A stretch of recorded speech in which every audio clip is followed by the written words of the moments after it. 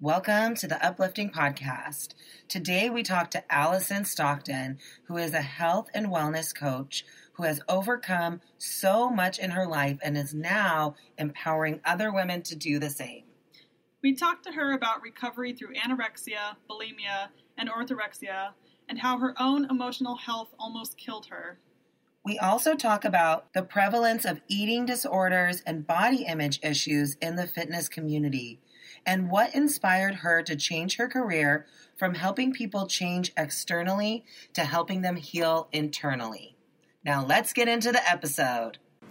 Hey y'all, it's Randy. There is a trigger warning for this episode. If you are listening to this episode and you feel triggered, please just go ahead and skip forward to the next incredible episode. Thank you so much for listening.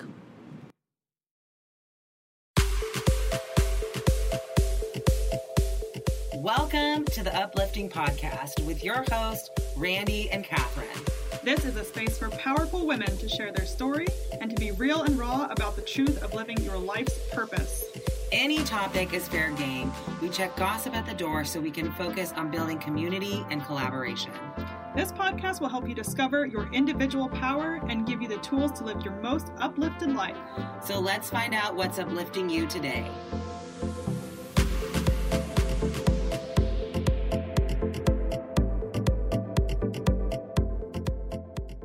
Welcome to the Uplifting Podcast. Today we have Alison, and she is the founder of Vibrant Balanced Health, and she is a health and wellness lifestyle coach. She is committed to helping women connect to their physical and emotional well-being, especially with female entrepreneurs. So welcome to the podcast, Alison. Yay. Oh, thanks, guys. It's amazing to be here. Thank you. It's so good to have you. So we would love just to dive right into your story and learn more about how you became a health and wellness lifestyle coach and how you're impacting women today. Oh, it's been a long old journey. I think I've been doing this more of my life than I haven't. I kind of started when I was 21 as a fitness instructor and personal trainer. And as I went into that, I really had massive body image issues. And actually, I realized the other day they started when I was 7 as a ballerina, had all the gear and no idea. And I remember I was speaking to my mum about it. And I remember I never wanted to go back because I felt like the fattest girl in the class. And that was at 7 years old. And that's kind of where it stemmed from. And then I probably messed with eating disorders from about the age of 13, 14. And by the time I was 21, I was really severely anorexic, but still hiding that behind being a fitness instructor to women. I think there was a huge pressure in the early stages of my career of needing to look a certain way. And that pressure was triggered by me just stopping eating and just pushing myself to the limits in the gym and never feeling good enough when I looked at myself and never feeling good enough to be looked at by my clients or the public, because it's a very public domain. You know, you're in the mirror all day, so you're looking at yourself all day.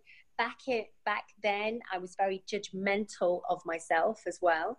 So that toxic cycle just literally led me to ending up in hospital, actually, because I was so deprived of emotional connection with food. I was so deprived of any positivity of my own body and body awareness. And obviously I was food deprived as well because I wouldn't eat very much. So that kind of triggered through and just carried on really until I was about 24, 25. Then I'd really established a really very good clientele with personal training because, you know, I was the skinny girl and everybody wanted to look like you because you've got the muscles and this and that and the other.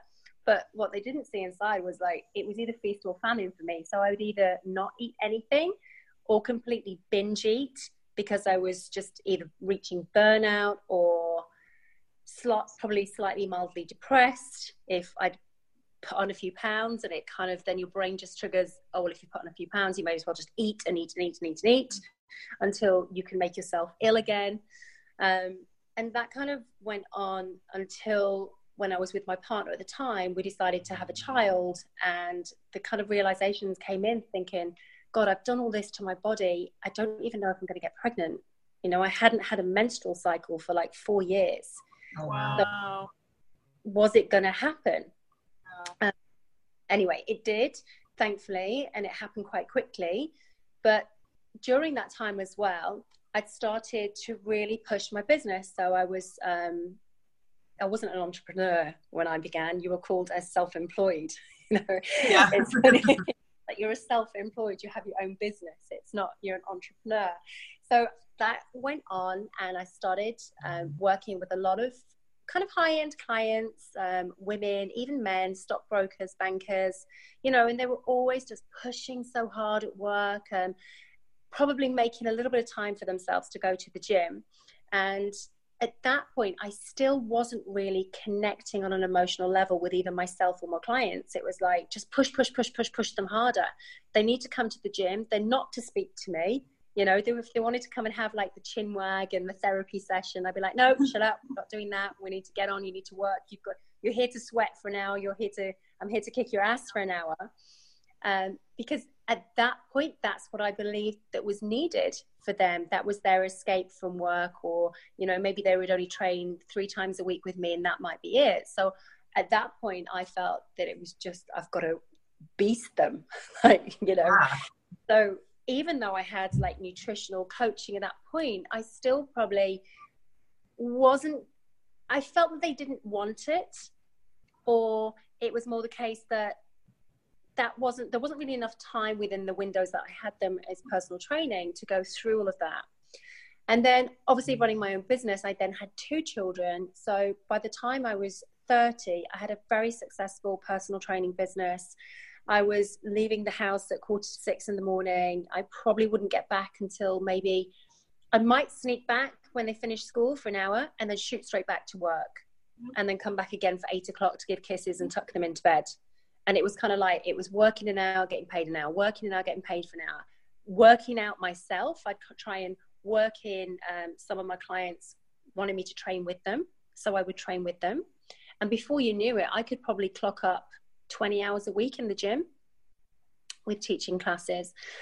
And of course, that comes with reaching burnout and anxiety, adrenal fatigue. And then autoimmune diseases started to hit me, because I'd literally just been on the go all the time without enough fuel in my body to support it. So it was a realization at that point that this is what female entrepreneurs do to themselves, whether they be a personal trainer, whether they be a business coach, whether they be a digital strategist, whether they be a life coach or whatever. They're striving so hard to make things work that they're not actually thriving in their life. Mm-hmm. So my transition was actually that all of my eating disorders and lots of stress and anxiety had caused it's I can't say it properly, vasosagral syncope, which is, and I always get it the wrong way around, so I've probably got the wording wrong, because I've become so anxious that my blood would stop going to my brain on occasion, and I would actually just pass out. Oh, wow. Wow. And this happened, it happened a few times. It happened when I was a teenager, and I never really thought anything of it because I thought people would think I was weird. So I never said anything. I just kind of thought, it's like a deja vu. So I brushed it off. And then a few years ago, we'd moved. There was lots of personal issues going on at the time, and the anxiety started to come back even more. And I was in a car, and unfortunately, the incident happened when I was driving. So the blood stopped pumping to my brain, and I just passed out whilst driving the car. And obviously, as I'd passed out, my foot hit the pedal and I went quite fast, and smashed into a concrete bollard and 10 other cars. So, thank the Lord that everybody in the other cars were were fine.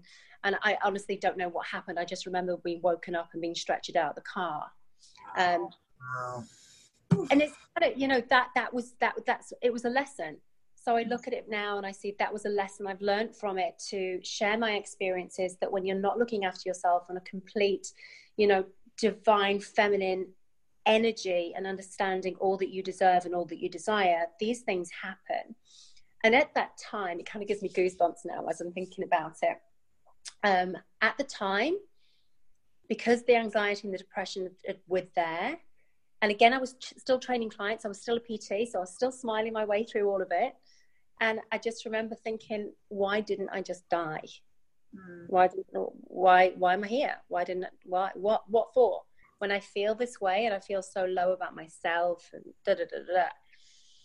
So that's when I made the decision to transition into health coaching rather than personal training. So I did my year study with the Institute for Integrative Nutrition, which is an American school, which they have thousands and thousands and thousands of graduates now, helping women and men all over the world to live their healthiest and wholesome lifestyle. And so that's where, during that time, I wasn't sure of the niche. I was still working with men, and albeit I've had men clients throughout my entire career, my decision came to help this. I can't seem to find in the dictionary another word for busy, because that's what we all are right now, right? Everybody in this millennial world is busy or just hectic or doesn't seem to have enough time. And it's about, if you do not create enough time, then it's not important enough to you. So if you are a woman who is just kind of striving and not thriving, then it's time to take a reality check, take some time back, and really start to focus on what is important to you. And long gone are the days where I need to spend 3 hours in the gym to work out, or, you know, count my calories or count my macronutrients, or, you know, can't have this on that day, and And helping female entrepreneurs, particularly as a mum and as a busy business owner, entrepreneur, as I was then, you know, with 2 small children, and literally balance. And I was a single mum as well in between all of that, you know, so finding some harmony within a lifestyle is what you create it. So I wanted to share with women how they can create, whether they're a mum or not, whether they're a single mum or not, or whether they're just kind of making excuses to not live their healthiest and happiest lifestyle that they can have. That is quite the story. I'm like, okay. That's so incredible. It's interesting because I see a lot of myself in your same story. Same. I was also a personal trainer about the same age, and more in college I was dealing with body issues, not to the point of serious eating disorders, but I would stop eating for like a meal. I'd skip a meal for the sake of wanting to lose weight, not to like, because now it's more of like an intermittent fasting, or I'll fast for spiritual reasons. But back then it was like, I need to lose weight, I'm not going to eat. And then, I did the personal training, and like, I think, and maybe that's just me, and you can attest to this, but I think the lifestyle of a personal trainer is not of health, which is so interesting, because I went through the same thing where I would sit with a client, and I knew that their issues came from an emotional issue, not a physical, they need to work out issue. And so there's not enough hours in the day with your clients for you to sit down and say, hey, what's going on? Why are you eating? Why are you not working out? And you would never get to the why of that. I understand. Yeah. And sometimes it's really hard when you're a trainer, because sometimes they don't want that, because they don't. Right. I mean, right. I know I've been coach, therapist, relationship coach, and everything to my clients, you know, because I used to train like men and wives, or then they divorce, and I trained the man and the wife and the girlfriend and the boyfriend, and I'd have to make sure that they weren't all in the gym at the same time, and all these logistics used to go on. So in between being that coach and, you know, therapy session, there wasn't enough time to kind of say, are you eating? What are you eating? Can you kind of tell me? Can you take pictures so I can see through the day if you're having enough to nurture and nourish your body? And, you know, like you say, and then you just kind of go, yeah, I'm fine. I haven't eaten for 10 hours actually, but I'm fine. doing it. Yeah.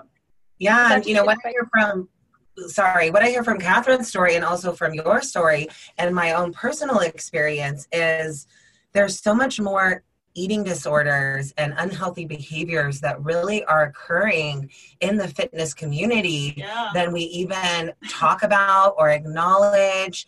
So can you tell us about like your experience all your years as a personal trainer and maybe some of those unhealthy behaviors that you witnessed in the fitness community? Yeah, for me personally, being in the mirror all the time, it was that body dysmorphia. And it's as I've matured into my role as a health coach, probably more so than when I was a personal trainer. I hear it even up to the point of last year when I was still training clients. It's like, if I train a pair of friends together, oh, but you've got great boobs. No, I've got crap boobs. Yeah, but look at your ass. I've got a great ass. I'd love your ass. My ass is this. And it was all that self-criticism, so the self-criticism would come from your clients. And sometimes I think as a personal trainer, if you're not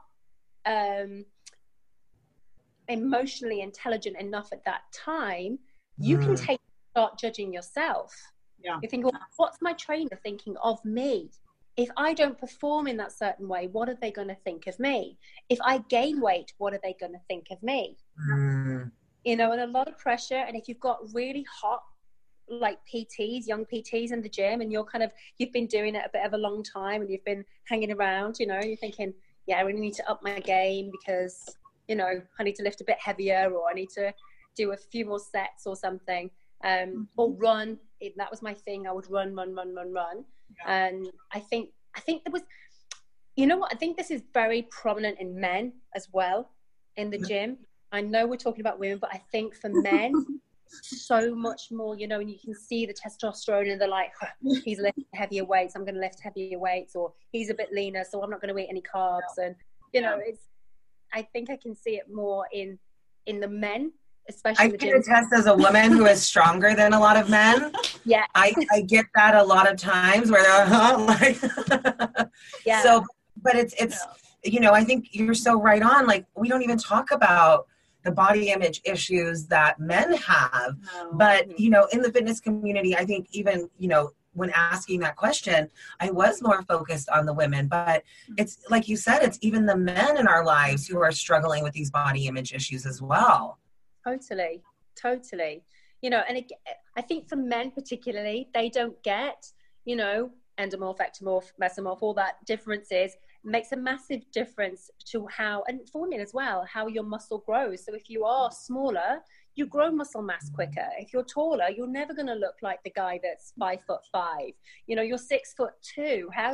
You've got to work so much harder to be able to get those results. And that's, what I was saying about the women comparing. They were both petite, these particular ladies, both petite, but very different body shapes completely. So she was never going to look like her, and she was never going to look like her, even though she wanted this that she had and she wanted that she had. It's like, girls, come on, I'm going to record it next time. You're amazing. Look at you. Absolutely. Yeah. Yeah. Sorry, go ahead if you needed to. I'm curious, I'm just going to jump right into this question. At your worst with your eating disorders, what did that look like? Because in my mind, I wouldn't say necessarily I had an eating disorder, but I was probably on a spectrum.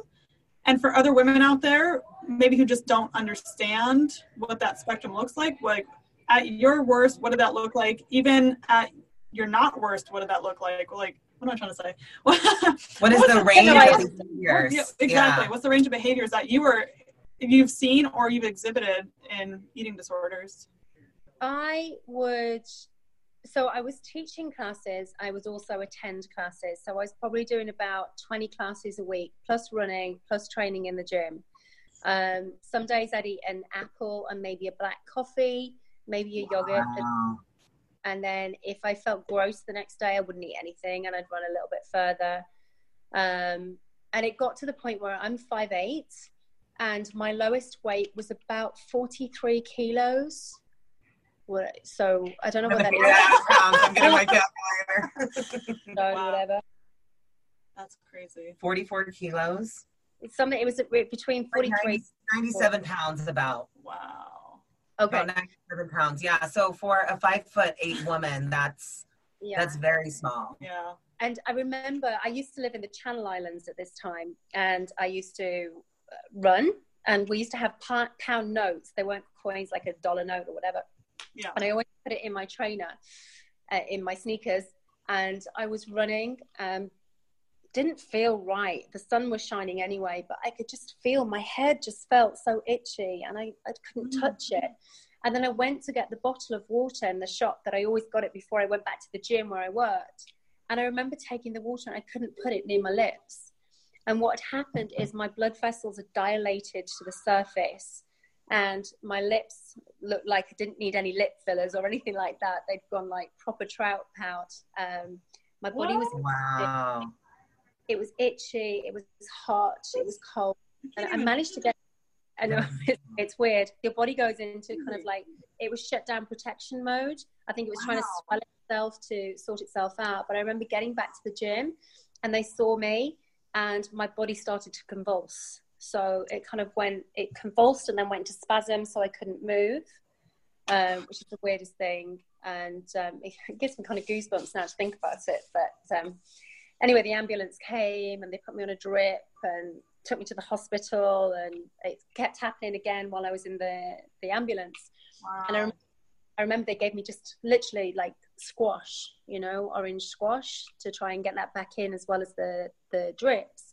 And I remember they let me go to the bathroom, and as I was in the bathroom, it happened again.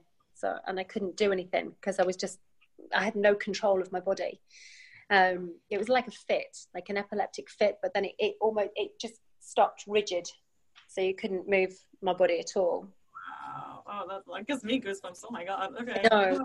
And again, the psychology of that then was having a slap on the hand, because one of the doctors was a member of the gym.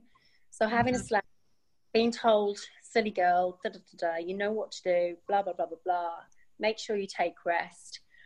And at 5 o'clock the next morning, I felt so gross because I'd had all these stuff pumped into me that automatically went into your stomach. So my stomach felt bloated. It didn't feel like it belonged to me. So I was up. There's no mountains in Jersey, but there is one big hill. So I decided to take myself off and hike up the hill at 5 o'clock in the morning, just to start to get my body moving so I could try and rid of this feeling. Because what many people who have never experienced something like anorexia or bulimia is that it is a complete control, and that was out of my control because somebody else had done it.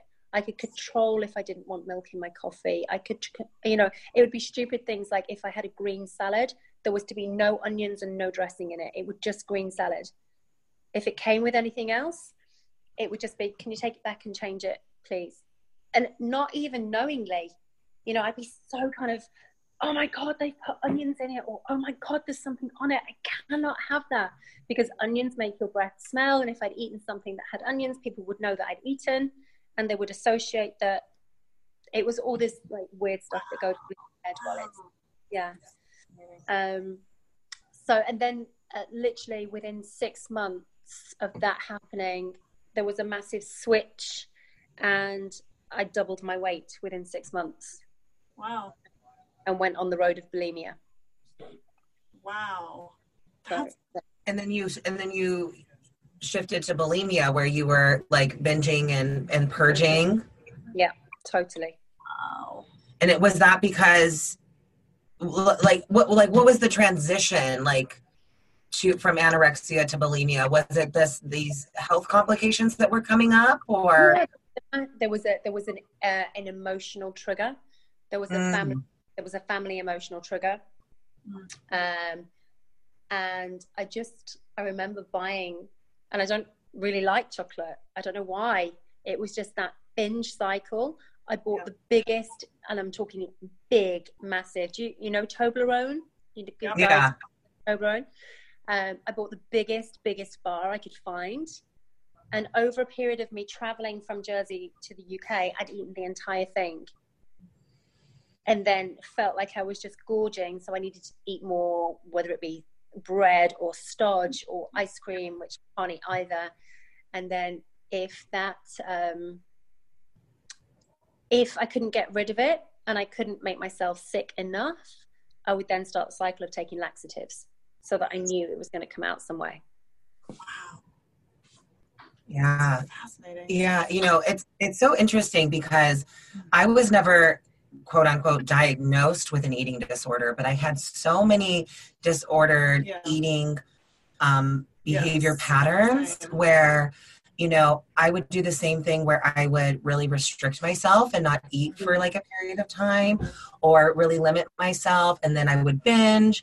Or the laxative thing was a huge thing where it was like, if I was feeling bloated or like my weight went up a little bit, I'm like, I'm just going to take a bunch of laxatives and just get everything out of my system. And like, and being somebody who's bigger, I never thought that I could have an eating disorder. So that was like, I never thought that was possible because I wasn't, you know, like 97 pounds or like stick thin. So I didn't think that that was possible for me.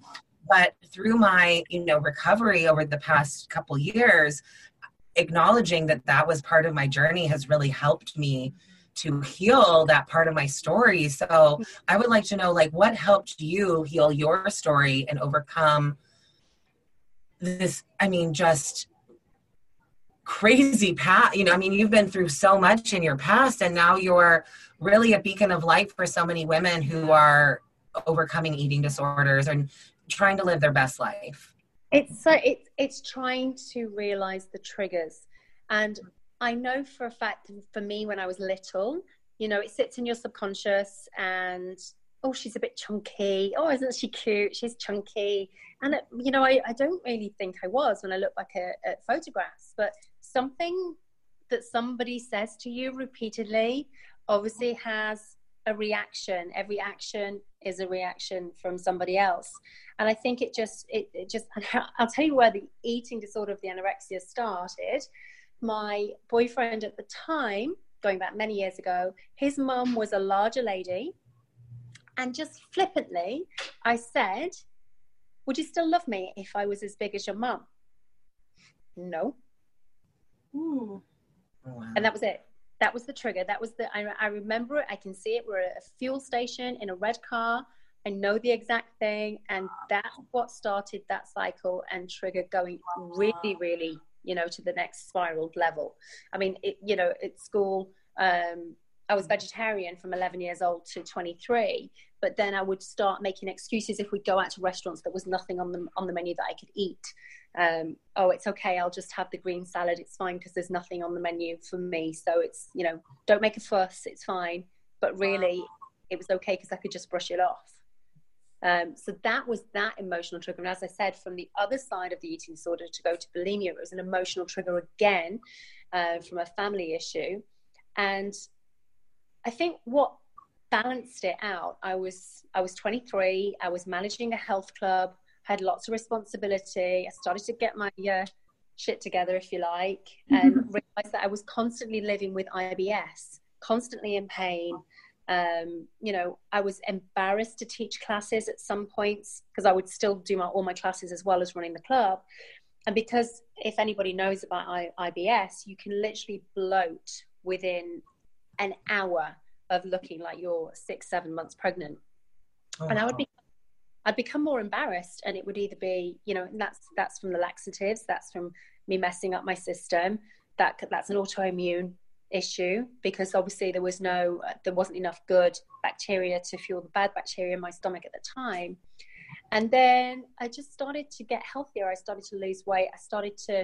Because bread was always the bad thing for me. It's what triggered the IBS. It's if I had bread, I didn't know when to stop eating bread. Or, you know, just stupid things like in my really bad states of bulimia, I just grab, do you know scones, like the British scones? Mm-hmm. Yeah.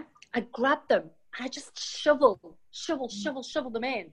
And I knew it was going to make me feel poorly. But I'd be like, no, I just got to eat them. I don't care if there's nothing on it. I just got to shovel them in and get as many as I can. And my mum would sometimes, if I was staying with my mum, I'd kind of take half. And I'd think, oh, just have all of them. you know, there's like 4 or 6 in a pack, I'll have them all. So it was about knowing what foods, if I start, can I stop? If I know that's going to take me on that cycle, can I stop doing it? So I just cut out all the foods that I knew were a trigger that would make it happen for me. So the bread went, I didn't eat pasta, I rarely ate potatoes. I would just cut ice cream, because obviously my pattern would be eat a carton of ice cream, eat some jelly babies, go be sick. Yeah. So they're all the foods like, no, stay away from them. You don't need them.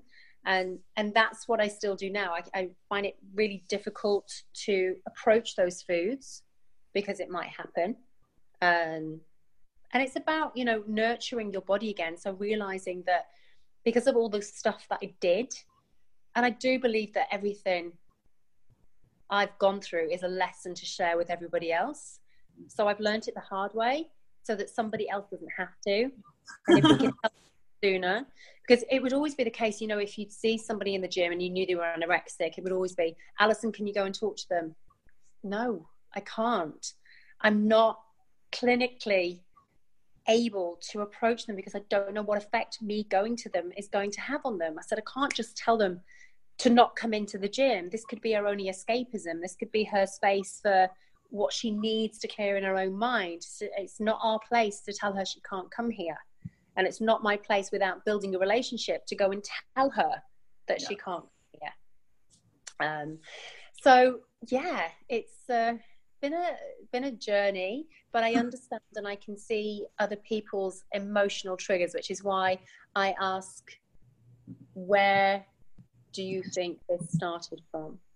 Can you relate or understand how?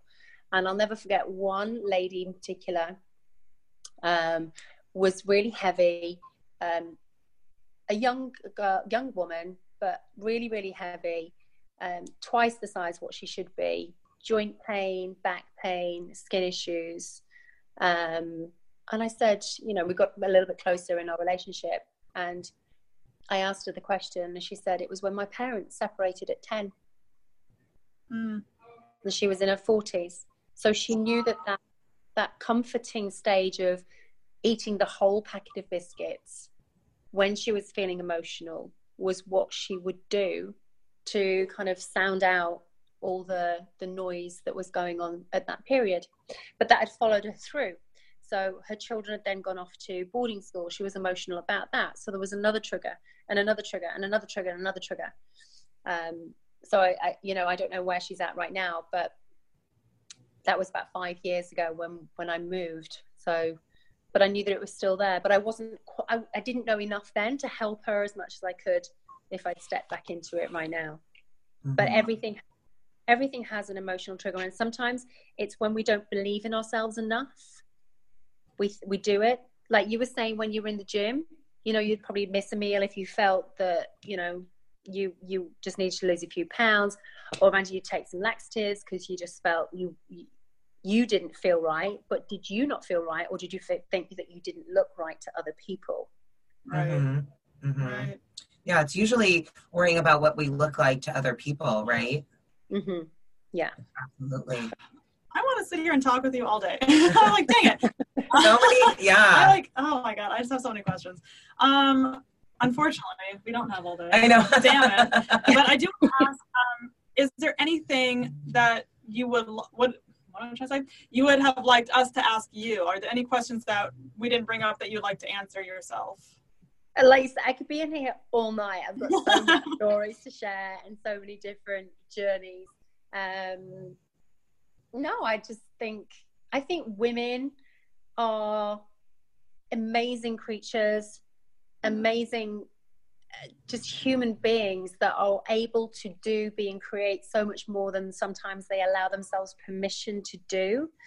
And I think that's why women like you and me and all the other empowering women that are out there are just literally spreading the message that that's what women can be. We're no longer victims of any circumstances. We have a right to make a decision, you know. And it always really frustrates me how periods of time have gone on. I mean, if you look back, Queen Cleopatra, Queen Esther, Queen Elizabeth, they're all queens ruling countries. And then suddenly there's this big divide of where women can't get to being the CEO of the company. They can't be the director. They feel that they can't have a voice. They're always competing with the man. I'm like, look back in history, would you? Take a look at these queens. They were like setting the precedents thousands of years ago, hundreds of years ago, and literally stepping into their queenhood and being incredible, magnificent women. And somewhere along the line, as we've got to today's age, we forgot about it, and gradually we're just starting to come back up to literally not sit quietly, that to look at ourselves with the same amount of respect. That when I say a man, we've already covered that a man sometimes can have image issues, but I think they don't have as many as a woman does, because we feel that we have to be something that we're not. And it's about absolutely no, owning every single part of you, owning all of you. And if you're not happy with it, you don't need to change. You just need to create what you want to become. Mm-hmm.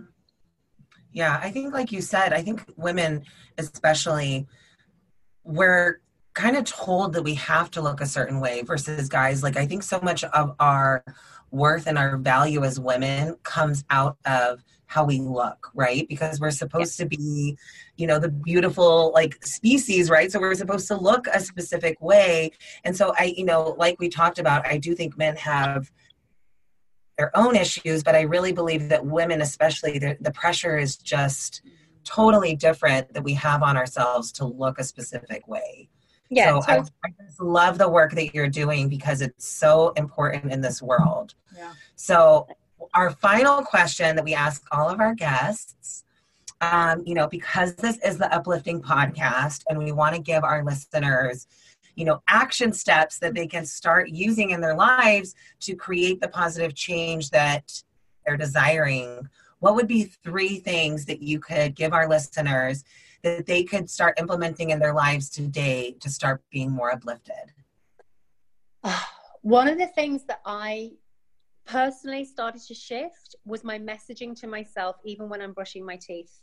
You know, I look at yourself, and if you see wrinkles or you see scars or you see things that are different that you would have previously liked to change, thank you. I'm thankful that I have this scar because it reminds me that I'm still here.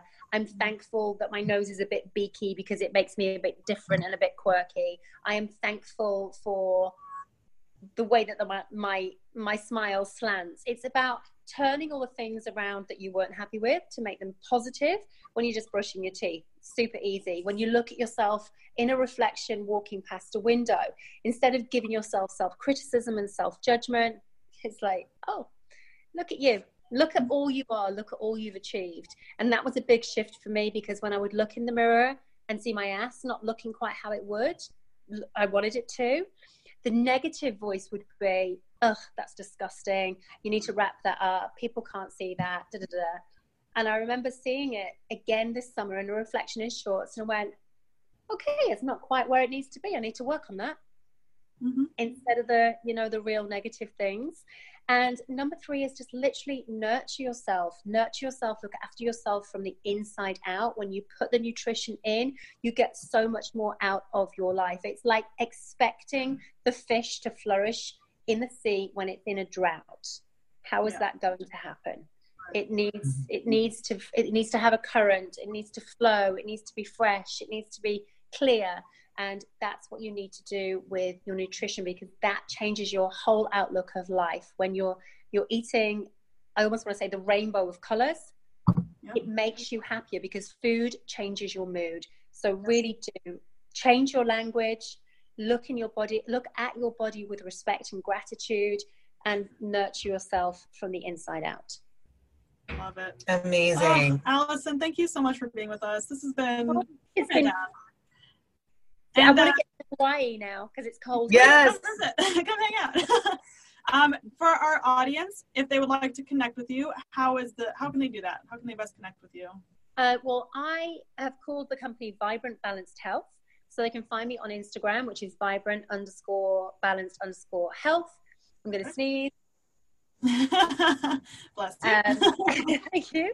On Facebook, I have a private group. It's I can't remember all the URLs, but it's Vibrant Balanced Health for aspiring female entrepreneurs. So that's the private Facebook group. And my website is in the process of being redone, but when it's ready, then it will just be vibrantbalancedhealth.com.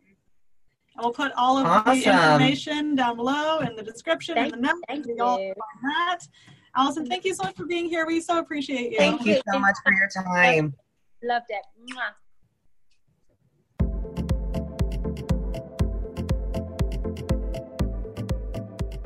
Thank you so much for sharing a piece of your day with us. Please rate and subscribe to the podcast on whatever platform you're listening to us on. To continue the conversation, follow Catherine and Randy on social media. Our links are listed in the show notes. We can't wait to share another powerful story with you next week. And until then, stay uplifted.